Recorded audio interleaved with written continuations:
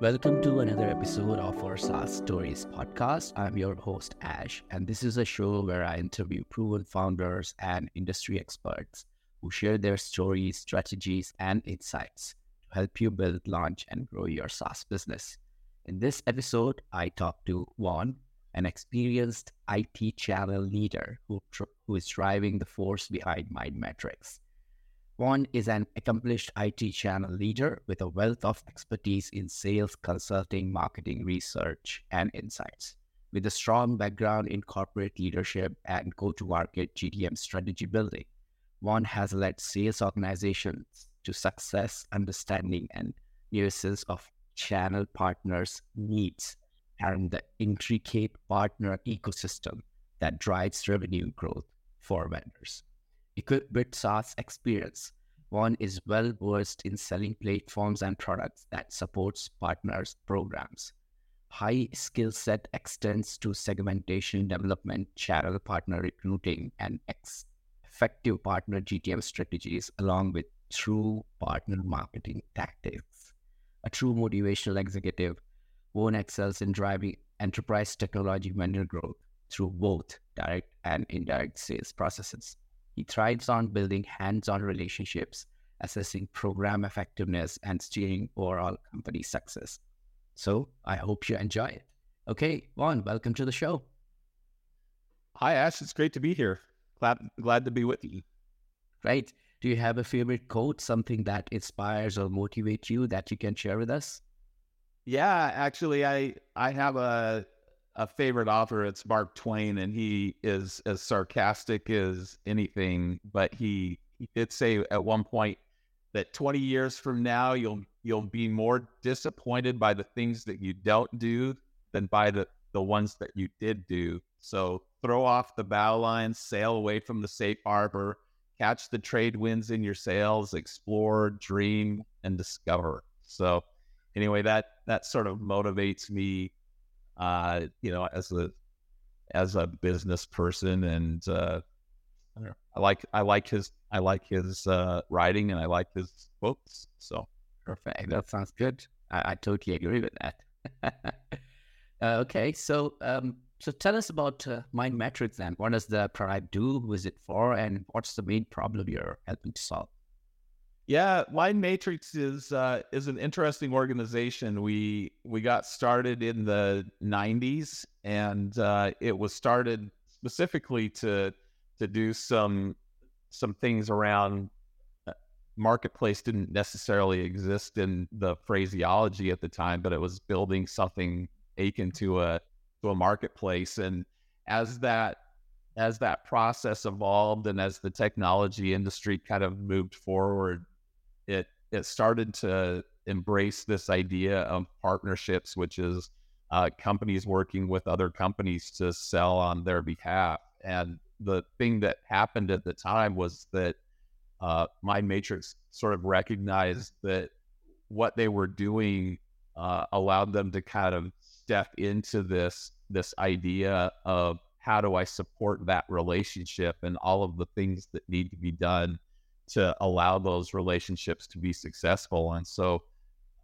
we've built out this partner relationship management software, which helps organizations to manage and execute the operational side of those partnerships, and then also a partner marketing automation and partner sales automation platform that in essence basically is allowing the channel sales and the channel marketing people to effectively move things through channel partners to sell revenue on a vendor's behalf. Interesting. So I'm not sure if you've been in touch with my podcast before, but I have recently interviewed someone from K1 Consulting. His name is Andrew. And he also mentioned about channel consulting and being into startup space for a while and interviewing lots of founders. This is very intriguing for founders like us, because normally we don't come across partnership strategies when we launch startups, or until we grow it to a space where we get now A rounds or B rounds for the investments. So would you like to share some more details on how actually this particular strategy helps small or potentially big startups which would like to, either incorporate this strategy into their business model or revenue model, or potentially, think about it for their future. Yeah, actually, there's a really great view on this, and it's that when you build a sales organization, you have direct sellers, okay, and you hire a direct seller. They sell on your behalf. They bring in deals. They're able to be successful or not successful. Well, when you start to sell using the channel or partnerships, basically, it's putting an entire organization's sales department behind you. You can never hire enough direct sellers to offset just having an entire organization's sellers look out for opportunities for your products and services. And so the thing that happens is that as organizations move from early stages into more of the second stage of their existence, they start to realize that they want to scale up their revenue faster than they're doing. And almost every case, what they land on is that they need to start to recruit channel partners that can move and sell and align to them and sell on their behalf. And so what ends up happening is they go in and they say, okay, we're going to start up this partner program, and they might have a really great technology, but basically they these folks to actually start to pay attention to them, to get some mind share, to start to pay attention to them as they come across their deals and things like that. And so they typically get one or two of them start to do that really effectively. And as the programs evolve and as they get better at what they're doing, they move from a couple of partners that are able to do that before them to a situation where it jumps. And suddenly they go from having one or two that they can manage through spreadsheets or by personal relationships to 15 and to 20 partners and to 25 partners. And it almost instantly becomes a situation where now they've got a choice. Either they're going to have to hire more people just to manage those folks, or they're going to have to actually bring in automation that allows them to manage the overall relationship. And the platform that we're bringing to the table actually solves that problem on scale. Right. Got it. And I want to pick up on the story behind how actually MindMetrics begin its journey. But before picking up onto that, I would like to understand more. Let's say, for example, if MindMetrics has ideal customer profile, how would you define that profile? Yeah, the ideal customer profile for MindMatrix is really interesting because it spans from the organizations that might have 10 to 15 or 10 to 20 partners, which typically from a revenue standpoint, they're sitting on 50 million in revenue, 100 million in revenue. That's about the point that seems to trigger these ecosystems. But we support organizations that are in the billions. Okay. So this goes from how do you scale from the smallest of partnership ecosystems all the way up to the organizations that have tens and hundreds of thousands of partners. And the software that we provide actually allows that entire motion to be coordinated. Gotcha. So is it something similar to? So it's just come to my mind that I used to integrate a software called Salesforce back in the days. Do you guys also integrate with them, or is it one of your competitors? Yeah, that's a really good question. Actually, we don't compete with Salesforce. In fact, typically speaking, when organizations come into this type of process, before they reach the point that they start to realize they need a software like this, they've done a few things. They've integrated a CRM. They typically have some sort of they might have a direct marketing motion in play, and then they've got typically one or two other pieces of software that manage like their quoting, or that manage in some cases some of the sales motions, things like that. The way that we approach the world is actually that if you've got something that works well, leave it in place. Okay. So for instance, your CRM, we don't look to replace your CRM. What we look to do is actually integrate it into our system. Mm-hmm. So we never compete with Salesforce, but what we do have is a native integration into Salesforce, so that we've got bidirectional syncing that goes on back and forth between the partner platform that allows people to interact with partners, sell through partners, generate deals through partners, and that whole motion syncs back to Salesforce, and then Salesforce motions sync back into the partner relationship management platform, so that the two things work together. And what you're doing is you're creating what in effect is a single pane of glass for anything that's related to sales, if that's related to partner-led sales, marketing, partner-led marketing, so that you've got the ability to kind of do it all from one portal, all from one place, which increases the engagement from both the sellers, your direct sellers, and the partnerships that are selling on your behalf. Got it. So basically, Salesforce is not your competition. It's a giant organization who with you actually integrate to make businesses seamlessly integrated with data as well as their partnership programs. Yep. Yeah, exactly. And then, Salesforce, for instance, doesn't have a really robust marketing engine. And one of the layers of our platform actually provides an ability to market both to partners, through partners, with partners, and for partners, so that the automation can engage these channel partners in whatever level that they're comfortable with, and with whatever interaction or engagement that they want to have with the vendor that's supplying the software itself. And then in addition to that, actually, we have a marketing automation layer that sits on the Salesforce marketplace, that allows people to plug our software into their Salesforce instances. Got it. So let's talk a little bit about the history of MindMetrics and tell us about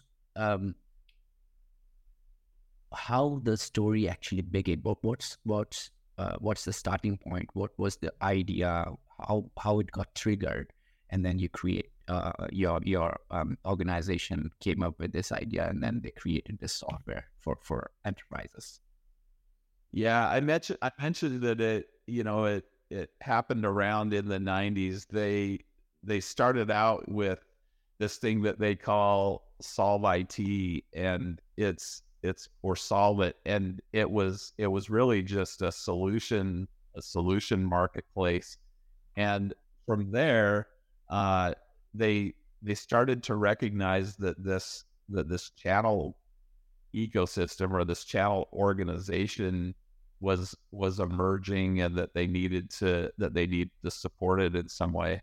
When you look at the providers of these types of software, they almost always have a genesis in one of two areas. They either have a genesis in the partner relationship side of things, which is really managing the operational components, and it's sort of like the learning management systems, and they manage the certifications, and they manage the deal registrations and things like that. Alternatively, the other providers that have found their way into this space have a genesis in the channel marketing. Originally, it was called TCMA, through channel marketing automation. Uh, but it's sort of evolving into this partner marketing automation because it's not always just through channels. But the thing that happened with MindMatrix is that we had gotten our hands on the ability to in effect market to partners, market to organizations, and unwind all of the or provide the attribution basically for all of the marketing that goes on in that space. And for us, given that we were as good as we were at the through channel marketing automation, it only made sense to add in the other PRM elements. So, several years ago, it was in kind of the early 2000s, we added that in, and then we've been evolving that ever since. And in essence, what we've done is we sort of solved three layers. It's that partner operations problem, the partner marketing problem, and the partner sales problem.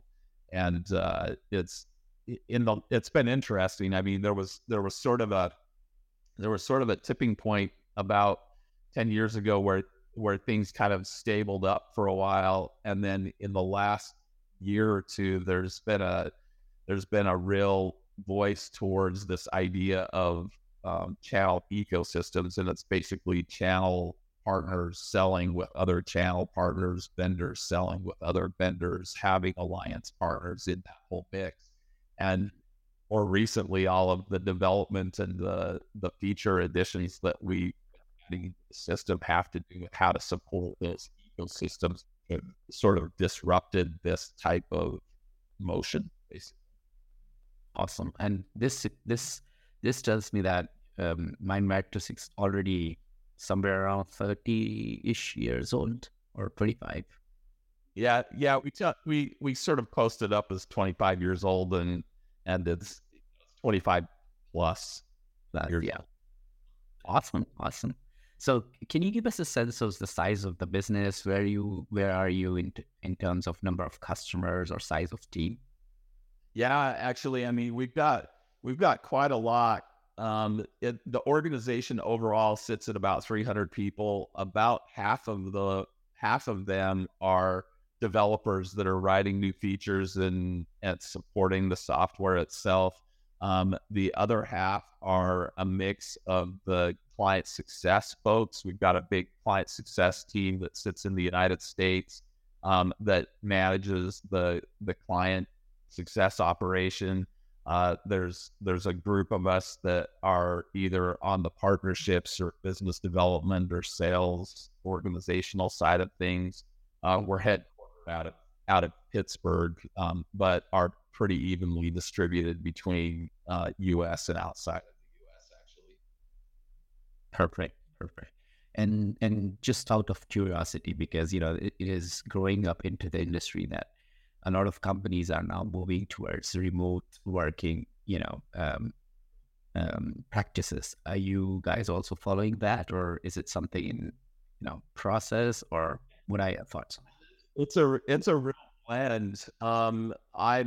I'm actually out of the Phoenix area. Our headquarters are actually in Pittsburgh. We've got a lot of development resource and folks that are working outside of the U.S.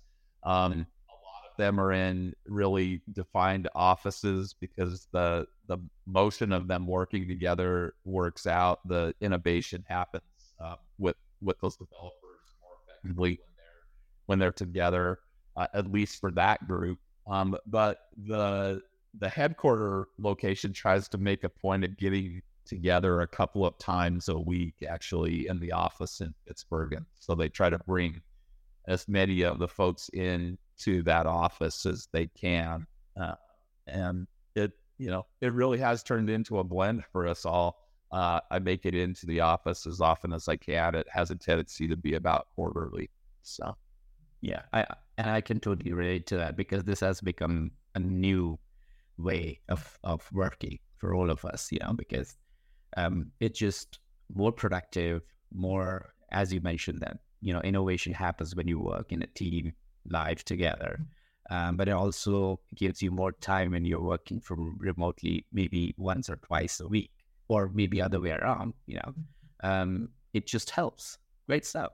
So I want to dig into your, competitors who are there in the market. But before we dig into that, I would like to know more about you personally. How did you get into mind metrics? And before that, actually, where were born, where were you brought up? How did you got into, channel consulting space? Because that's something very, very niche from a founder's perspective. And what actually motivated you from either your childhood or your, young, you're still young, but, like previous life where you have learned something and you say, oh, that's something I'm interested in. I want to do it. Like, that's what I love.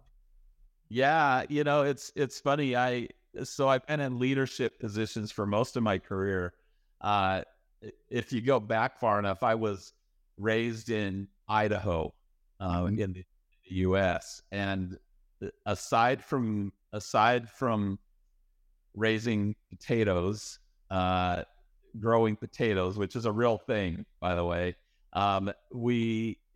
there's not a lot going on. There was a nuclear waste storage facility near my hometown. And when I graduated with my master's degree, I've got a bachelor's in psychology and a master's in sociology. And I graduated with my master's degree, and I looked around and I said, you don't want to put me in charge of storing nuclear waste. That's not something I'm particularly good at. That's accident waiting to happen. And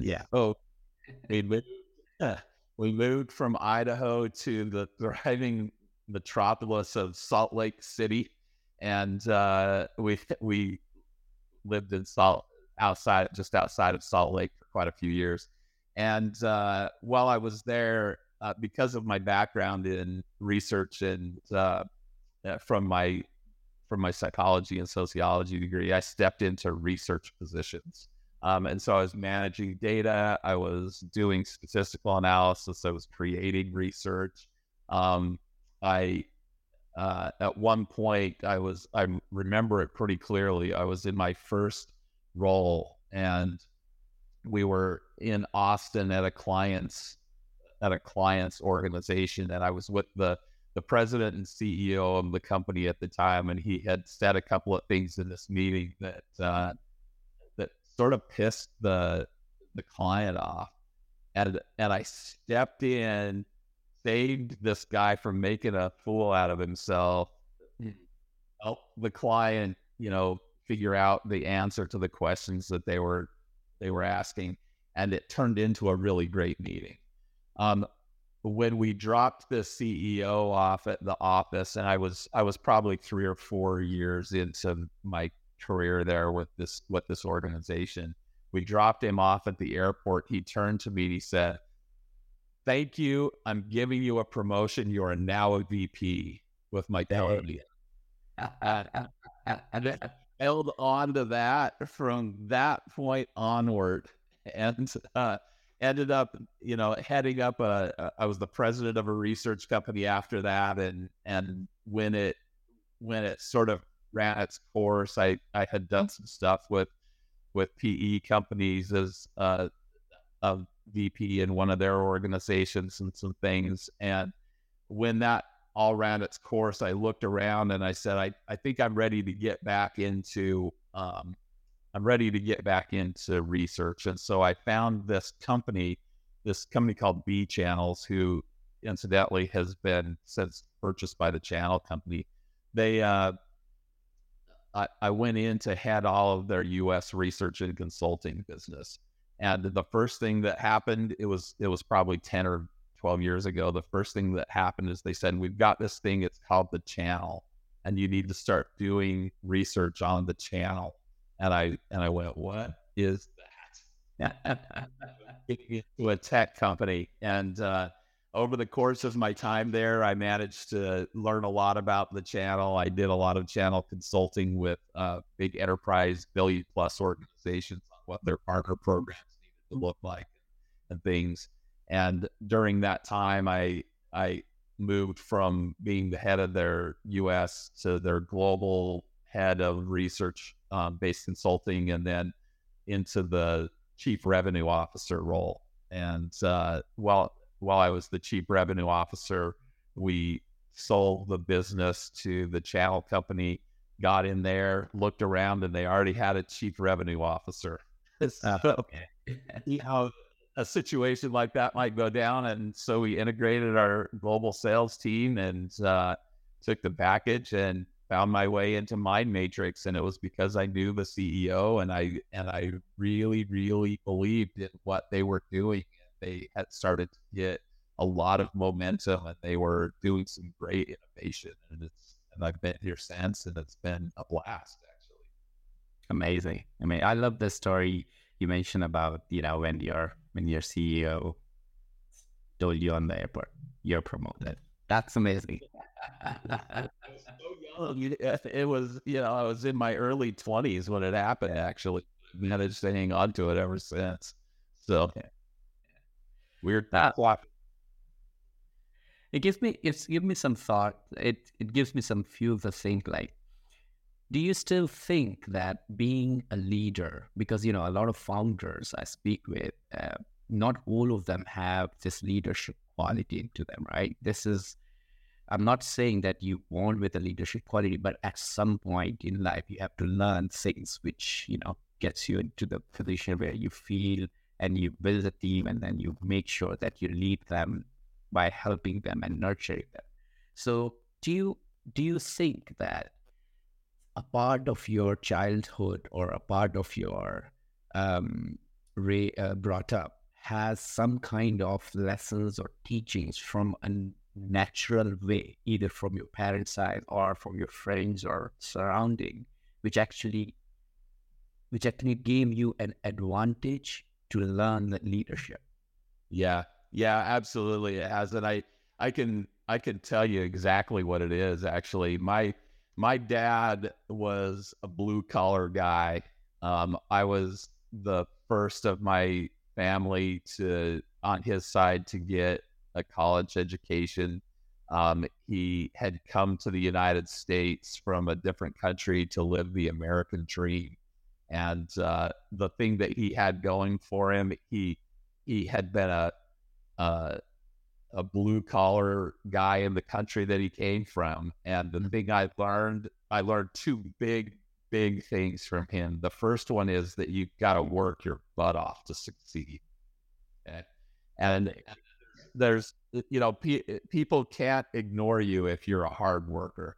The second one is, and it's actually one of the biggest things that have really supported my career. It's that you need to be the most obvious solution, and that doesn't happen by accident. Okay? If someone has a problem to solve and you're the most obvious solution, regardless of whether you can solve their problem or not, they'll go to you and say, "Hey, what do you know about this thing?" And you tell them, "Well, I know this about it. And by the way, this product that I'm working on solves that problem." Or they'll also come to you if you don't know and say, "What do you know about this?" And you can say, I don't know, but I know this guy over here, and he'll be able to answer your problem because it relates to this thing that you're asking about.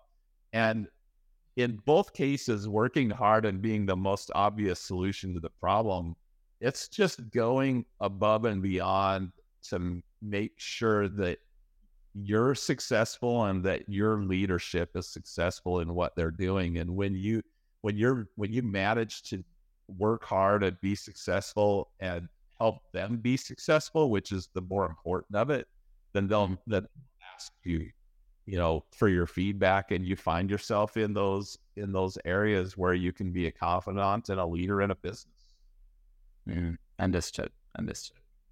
Yeah, it happens with a lot of us that we have some kind of past which actually influence us to do something in our current or in future. So let's move one step forward and let's talk more about your current daily routine stuff. So can you talk about either your morning or your daily routine, which actually gives you more energy or more substance to make or streamline your decision-making process? Yeah, it's interesting. I am not a morning person, and you hear all about how leaders are morning people, but I just am not. I love to sleep. I mean, it is what it is. I love to sleep. So, but I do take, I'm in the Pacific time zone, and I've been working with people all over the world for most of my career, and so part of that is just being flexible enough to actually take calls in the morning, take calls in the evening, and try to at the same time maintain your work-life balance in a way that allows you to stay energized about the things that you're doing. Every organization that I've been involved with, I've really been concerned about being able to maintain a work-life balance, and that if I can do that, I can stay energized towards the goals that I'm trying to accomplish, and that I can actually make a difference for the business. And what that looks like in each organization is slightly different, but it's for me, it's not a rigid schedule. It becomes, sometimes I'm online at 6 a.m. for meetings, sometimes that at 8 or 9. Last night I worked till about 7 in the evening because I was in the flow of something that mattered to me and that I was passionate about, and I just continued on and looked up and realized what time it was. So it's get energized and find something that you can be passionate about, and when those two align, then you manage to make a real difference. Indeed. Perfect. I mean, sometimes, you're working on something and you just get into it so much, you just forget about the time or forget about what's happening around you because you just keep focusing on things. And focus is, I guess, focus is one of the most precious things nowadays, isn't it? Yeah. Well, and here's the thing. I mean, sometimes things that you have to do just really suck. Yeah. It is what it is. And sometimes you're just asked to do things that you just don't want to do. But if you can kind of find a good way through them and produce a good product as a result of it, then you can move on to the things that you are more passionate about and that you enjoy more than the thing that you were just doing. So recognizing that changes, and that if you get through it is really valuable for me. Yeah, definitely. And I totally relate to you because in my previous places where I worked, I was in a few leadership roles, and the most boring job I had to do every 6 months was this things called mid-year reviews for your peers. Oh my God. It's brutal.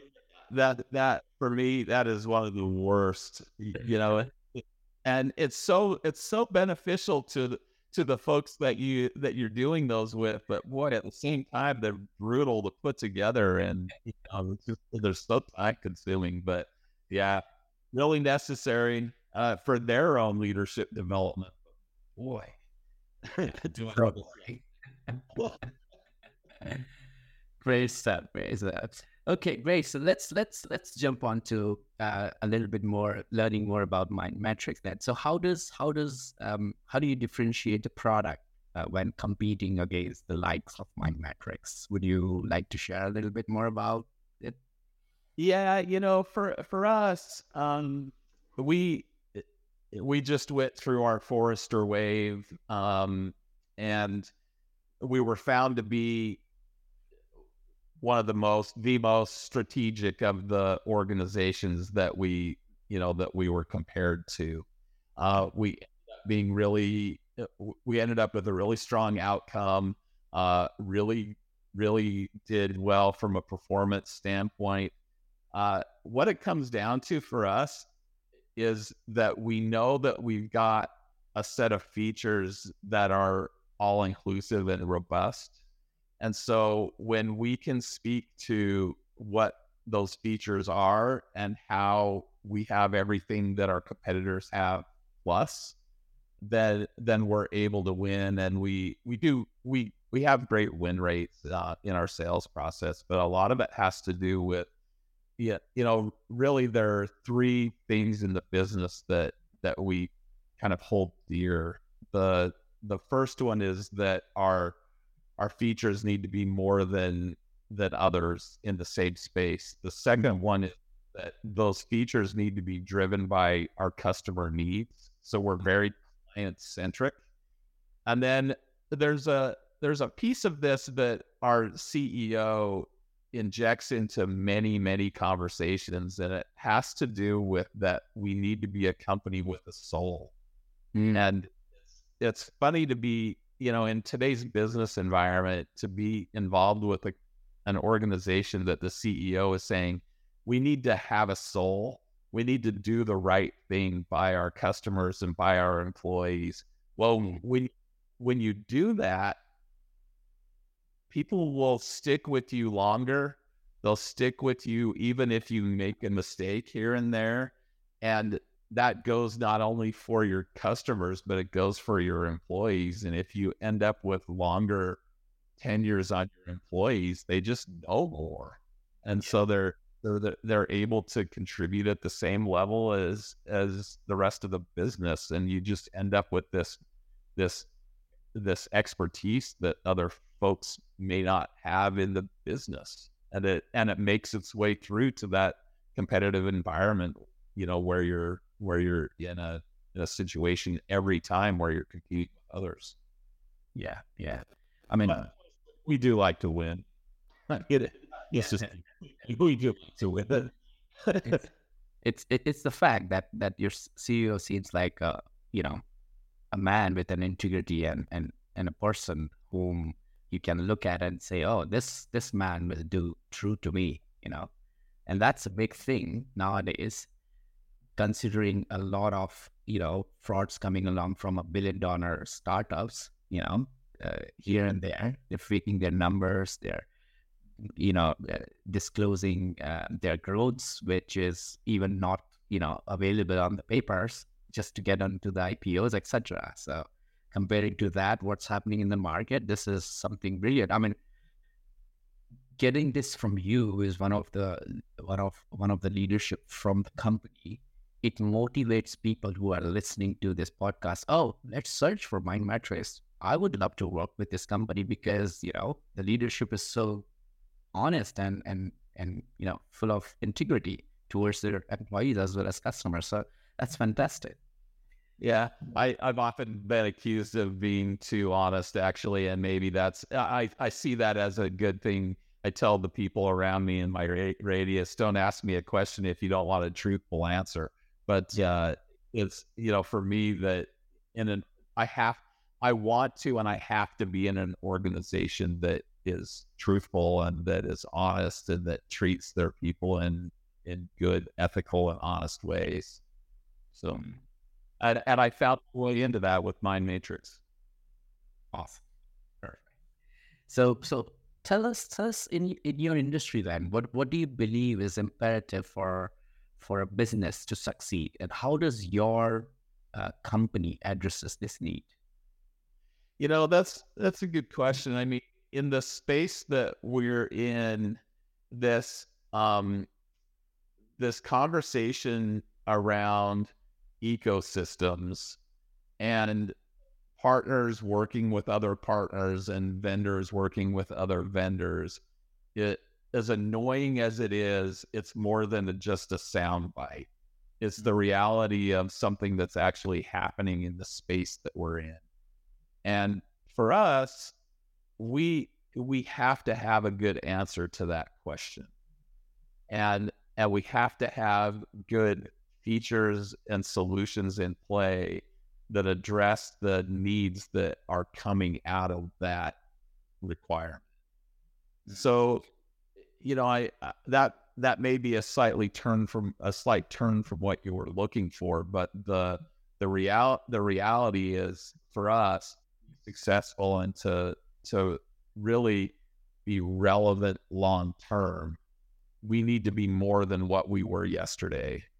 And we're really focused on doing that. And then again, it comes back to being an organization that you can trust, right? So that we've built the solutions that need to be built. The organization that people engage with is one that they enjoy working with, and that they know that we've got their back and that we're looking to be to help them succeed. And it's all, I mean, it might feel a little bit wishy-washy in terms of, answers to those types of questions, but it's something that we really truly believe in, and that guides our process every day of our lives. Mm, mm. That leads me to thinking that is there a feature in the software and so basically, how do you measure the impact of your solution on your customer's life? Is there a feature, or is there a analytical part? Yeah, it's funny. I mean, one of the big problems that a lot of organizations have, there's a lot of money that gets spent on through channel marketing. So the vendors actually spend a lot of money on behalf of the partners in their ecosystems. They'll give them money to to co-market, basically market on their behalf and their partners' behalf. The difficulty that they struggle with when it comes to that type of thing is that they struggle to understand the return on that investment. One of the features that we provide is actually, an ability to show the ROI on that investment, and it's very unique to us. It's something that's not necessarily inherent in other platforms, but it's something that exists. The other thing that you can start to get a feel for are, how effectively people are engaged with the platform. We provide a portal, and the more engaged that partners are with the portal and with these solutions, the more they'll drive revenue on your behalf, because really it's all about mind share. It's, will the partner sell you, or will they sell your closest competitor? And if they're engaged with you, they're going to sell you because you're providing them with the resources they need to be successful. And the platform that we have unwinds all of that, and it can actually talk about the success metrics that get wrapped around all of that, and our deals getting registered, and our people finding success, and are they logging in, and are they doing the things that will provide success in that engagement and in that relationship. Got it. Okay, so as we are moving towards the end, I would like to understand a little bit more about your personal experiences. So tell us, throughout your journey and experience, there must have been valuable lessons learned. If you don't mind sharing or reflecting on your experience, and tell us about a mistake or a setback that you have encountered along the way, that you might consider a lessons learned or a regret, whichever way. And additionally, what advice would you give our listeners based on this experience? Yeah, I mean, everyone makes mistakes, and I think it's important to recognize that. I've made mistakes as a researcher. And when you do that, you're giving people information that you think is accurate and that may be inaccurate. That in that space, people make multi-million-dollar decisions based on the data that's collected, and I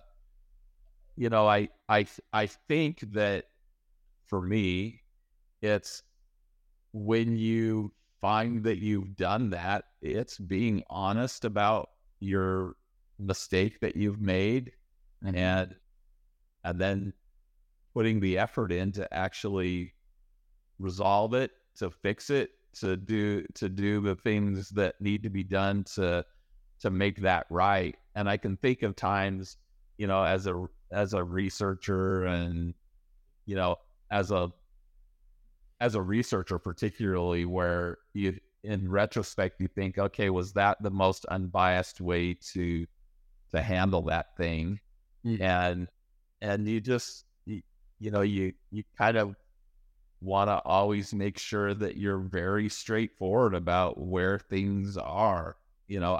I can think of an experience that I had really early in my career where we were doing some political polling and one of the pollsters had us ask this question: do you think that Bill Clinton is a pot smoking junkie?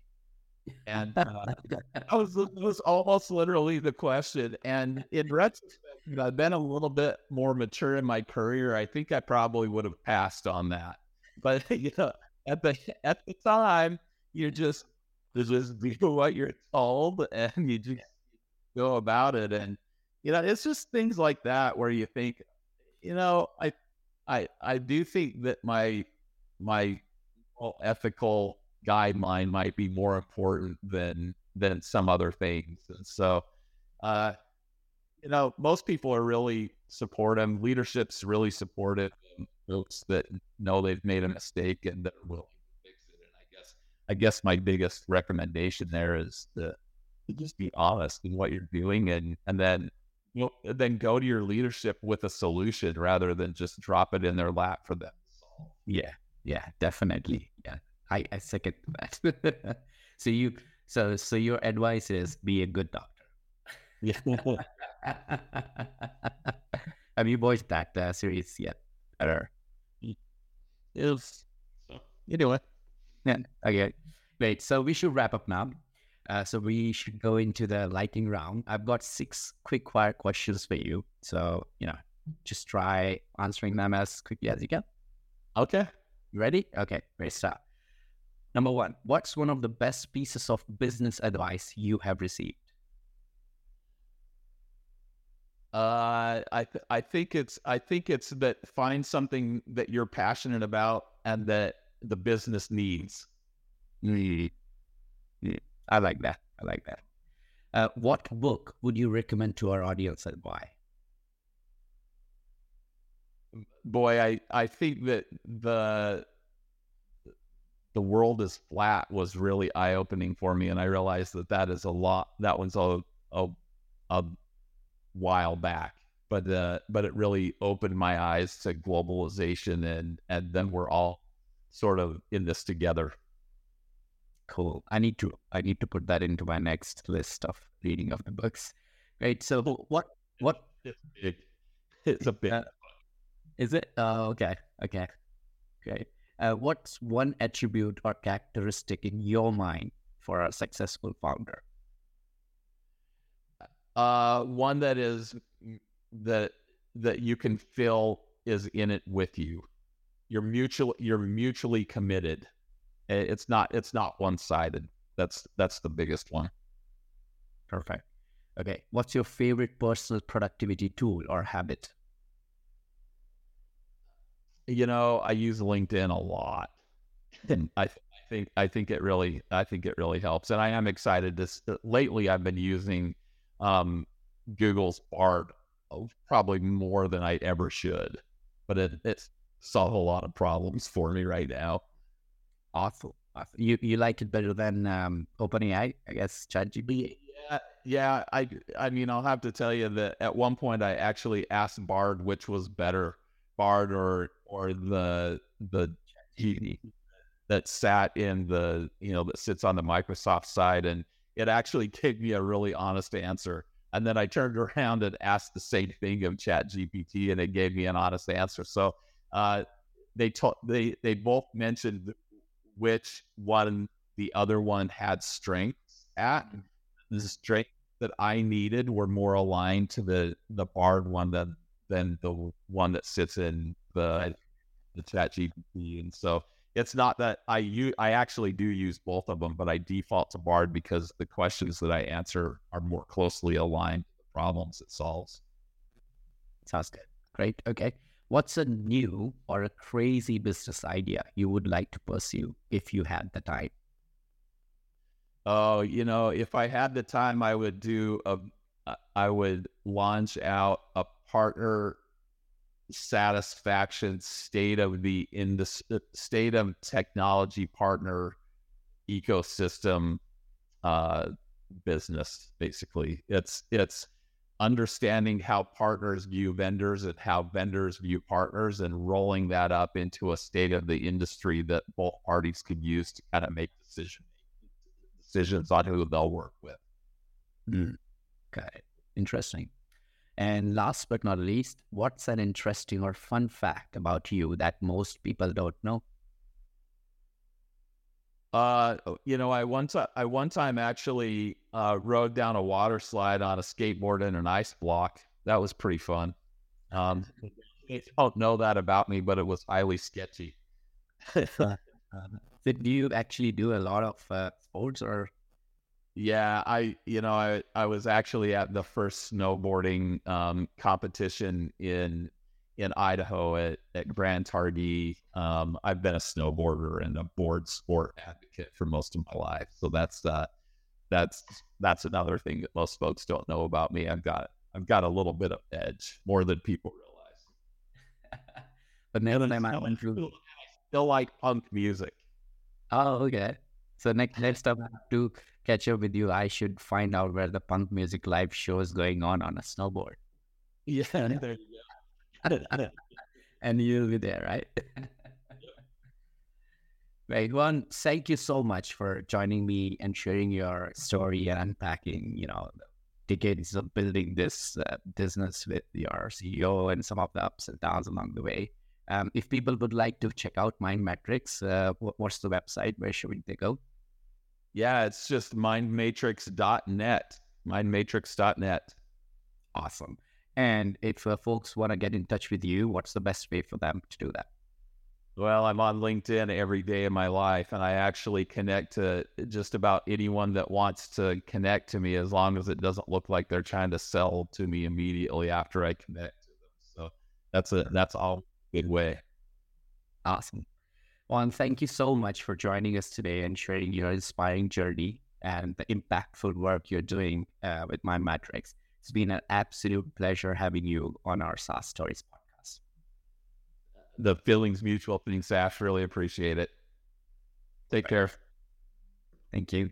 Thank you all for tuning into this episode of our SaaS Stories podcast. I hope you found our conversation with Vaughn insightful and inspiring. If you're a founder or industry expert interested in sharing your story on our SaaS podcast, please don't hesitate to reach out. Simply email me at ash@artcircles.com and let's connect for a potential interview opportunity.